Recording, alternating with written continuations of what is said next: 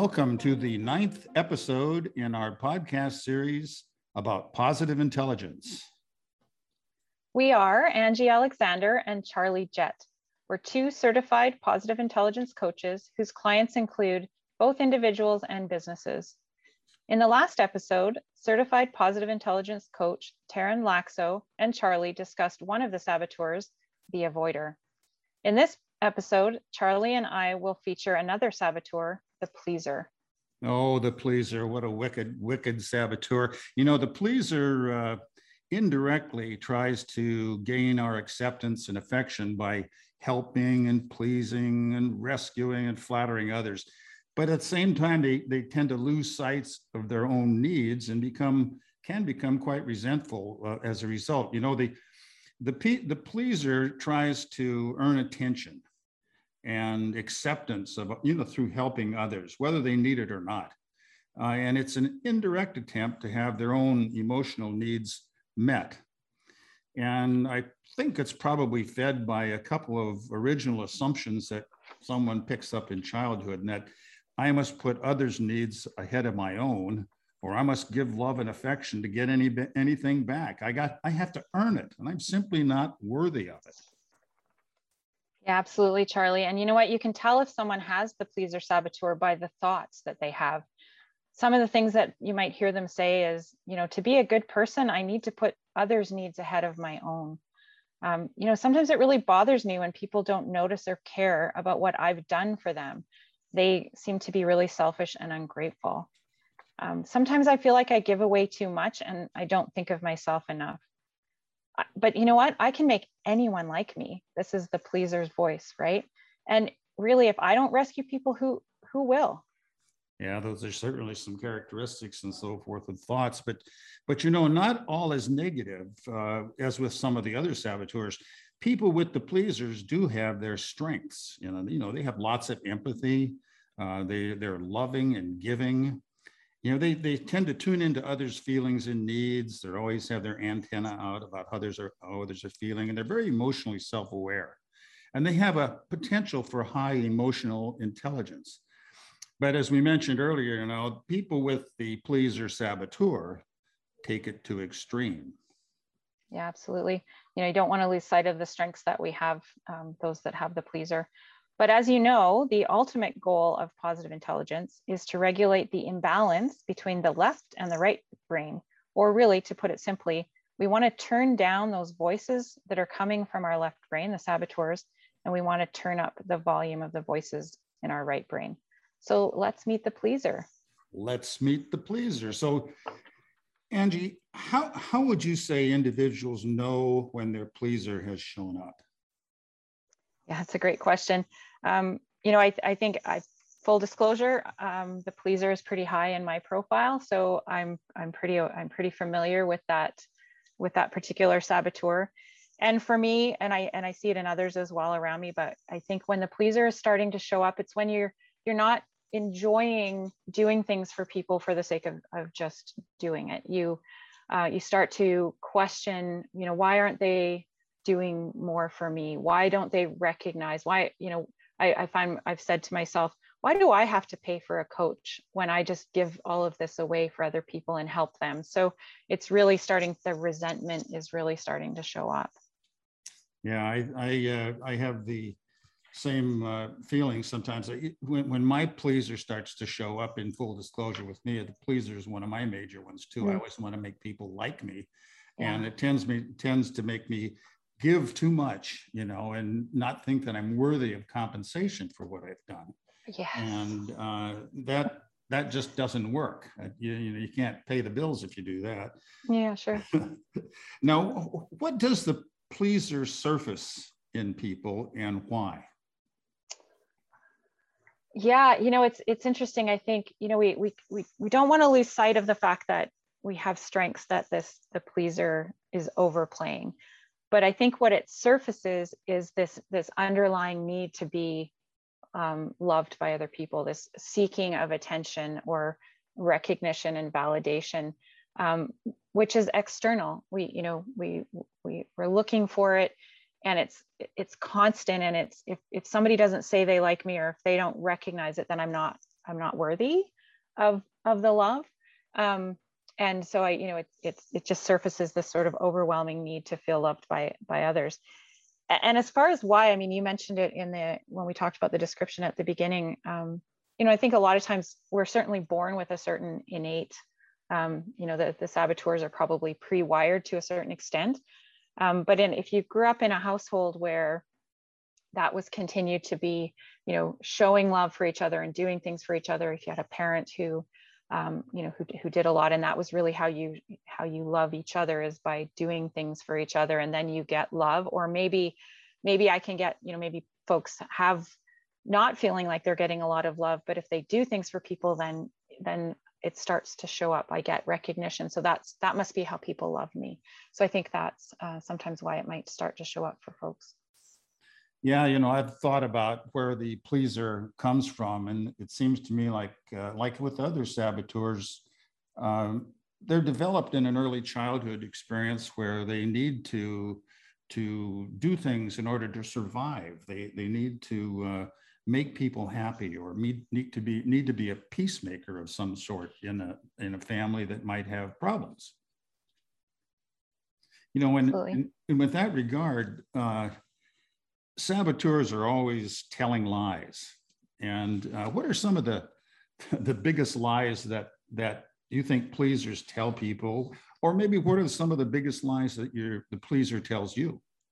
Yeah, that's such a great question. And they're so sneaky that way, because those lies are built off those strengths, and they're, they justify their existence through those lies, right? So it's this idea of the pleaser is going to be saying, I'm not doing this for myself. I'm doing this because I'm being selfless and I'm helping other people. And I don't really expect anything in return. And you know what? The world will be a better place if we all did this. Why doesn't everyone else do this? It would be so much better. So it's kind of these sneaky voices that we're hearing, and the lies that justify why we continue to go out and do things for people. Yeah, they sure do. And I can sure relate to that. I don't do this for myself. I help others and I don't expect anything in return. The heck, I don't expect something in return. That's right. You expect love and affection, and you wish you could get some sort of compensation or something. But your pleaser generally causes you to punish yourself. That's right.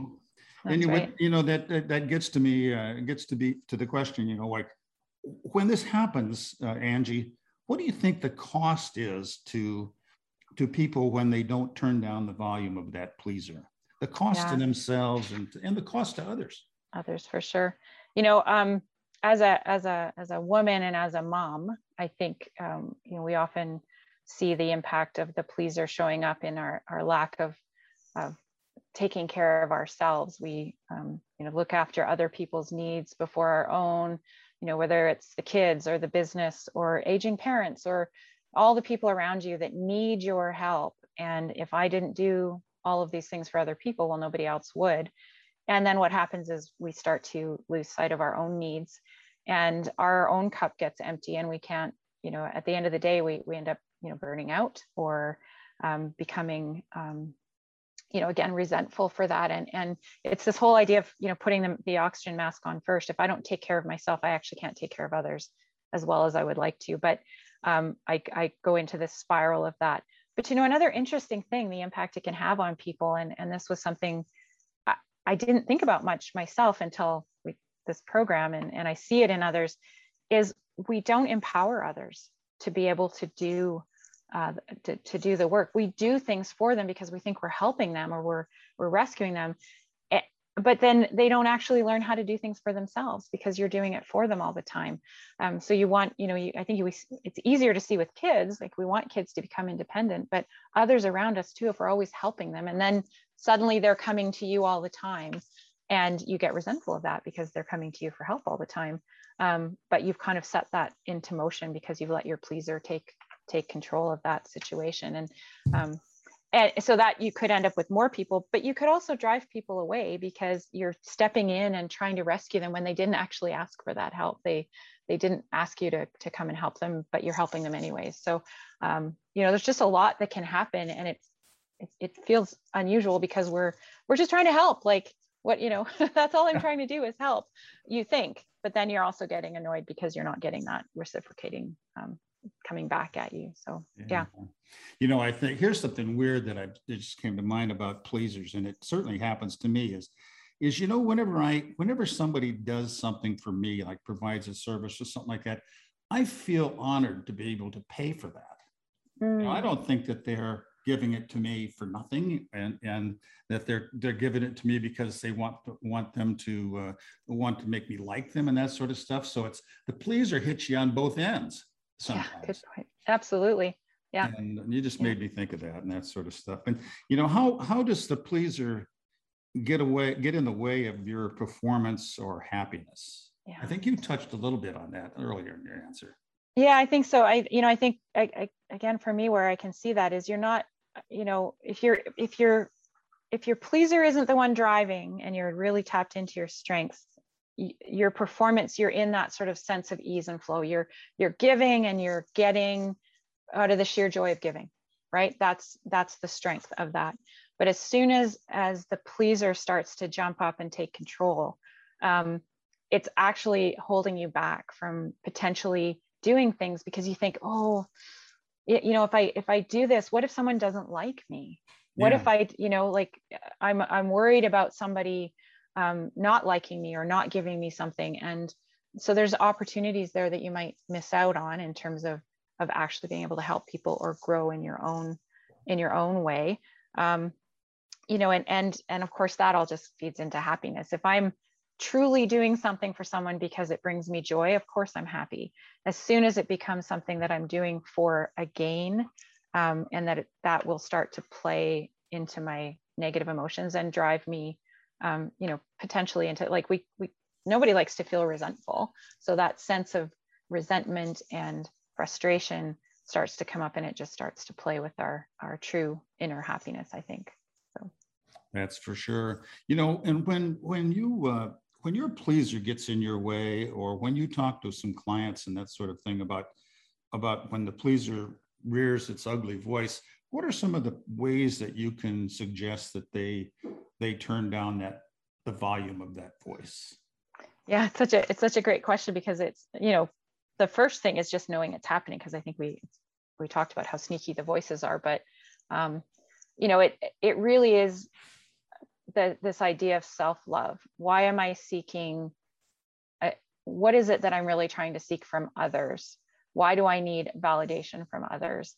Why can't I just truly be happy and love myself and do things for me, and recognize that? And a lot of times I think we've heard that. I've certainly heard that mantra over and over again as a working mom, but it doesn't always sink in. It's just, this is what you should be doing. And again, that's voices of the saboteur. Well, you should do this and you should do that. And for me, it's been a lot of just acknowledging the voices that are telling me that, and also acknowledge the strength that I have of that it's okay to look after people. It's actually a beautiful thing. And the empathy that I have for others is a beautiful thing, and I should continue to do that.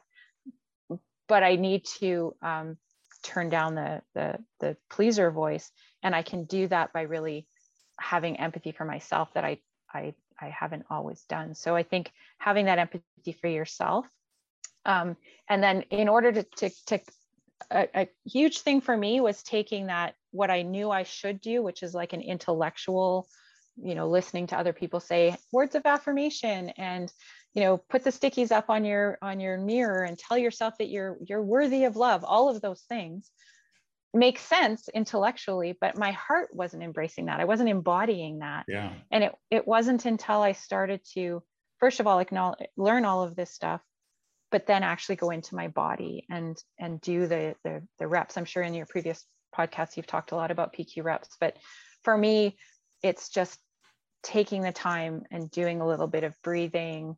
And, I love the touch reps and feeling the weight of my body as I'm sitting in my chair and my feet.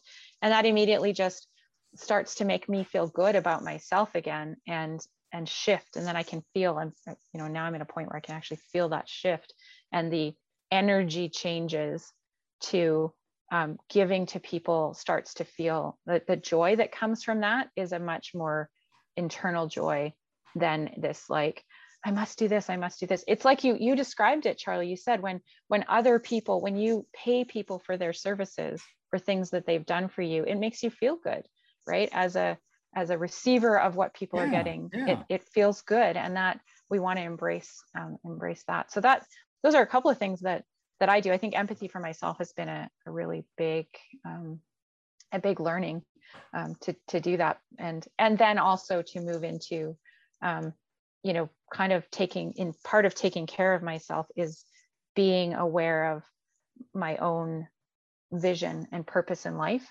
What's really, why do I want to give to people? And when I can really focus on, because it just gives me so much joy, it also helps me maybe take away some of the relationships or some of the actions that I'm doing or activities that I'm doing that need to say yes to everything that somebody comes at me.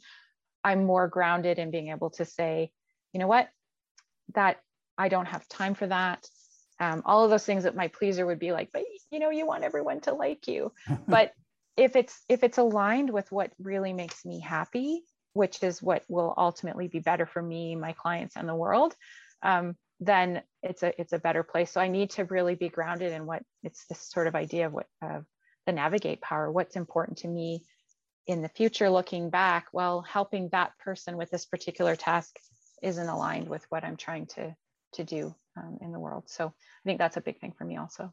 Well, you hit the nail on the head with the power of empathy, to have empathy for yourself. That's easier said than done.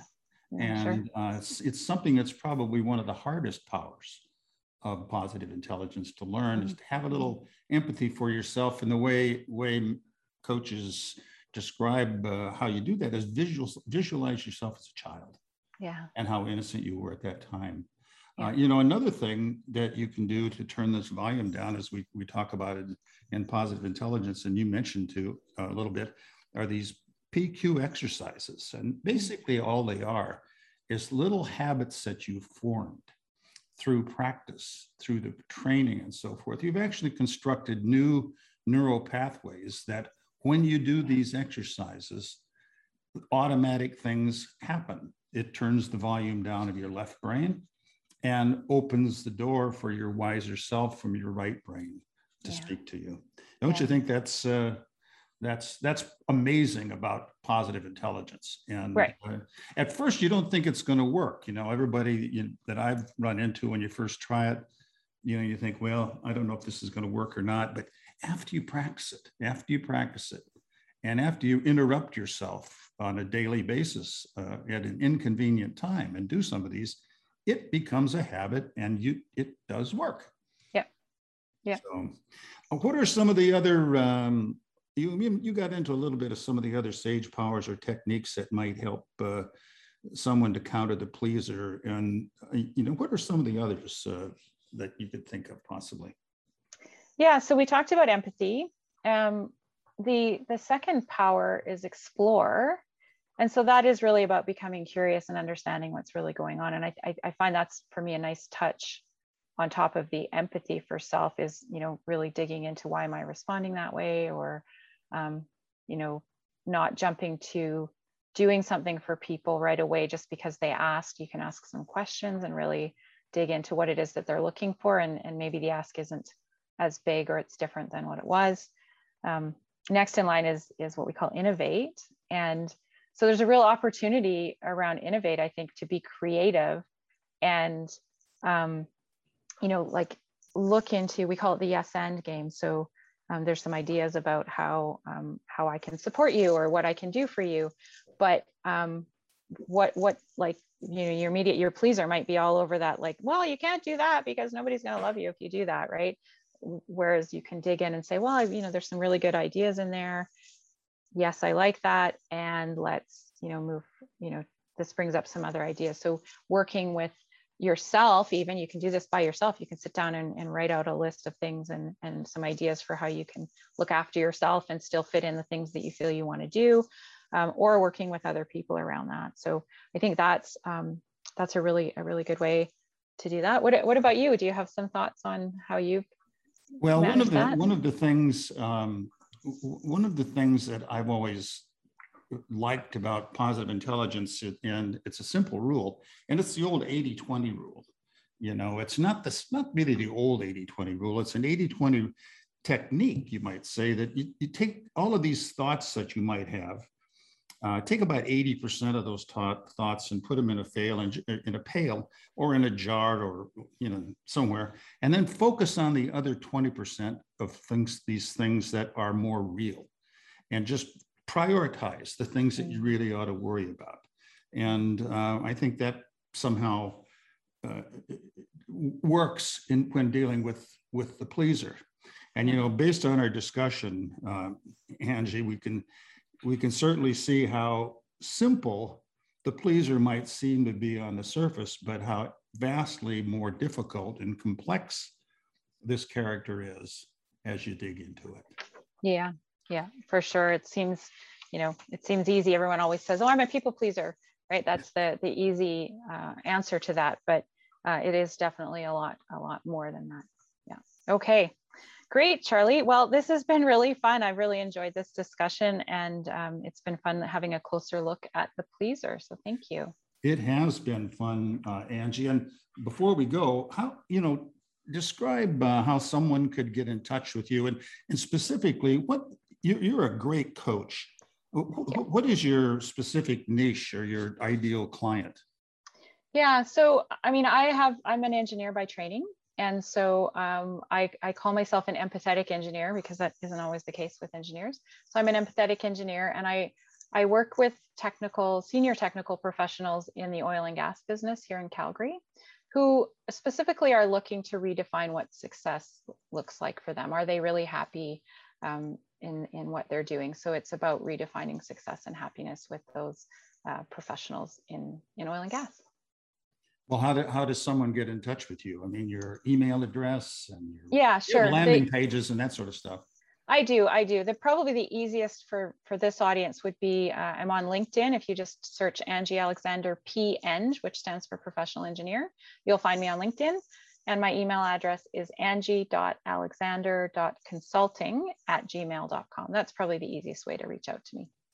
Well, I'd recommend reaching out to Angie, because she is a great coach and she knows this positive intelligence subject from head to toe. Yeah, thank you. Well, thank you a lot for joining me as my co-host today, Angie.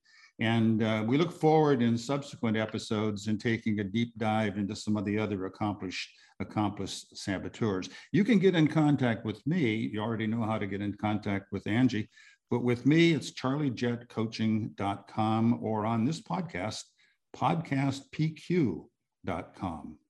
I want to thank all of you for joining us, and we'll see you soon in our next episode, where certified positive intelligent coach Diane Boxma and I will discuss the victim.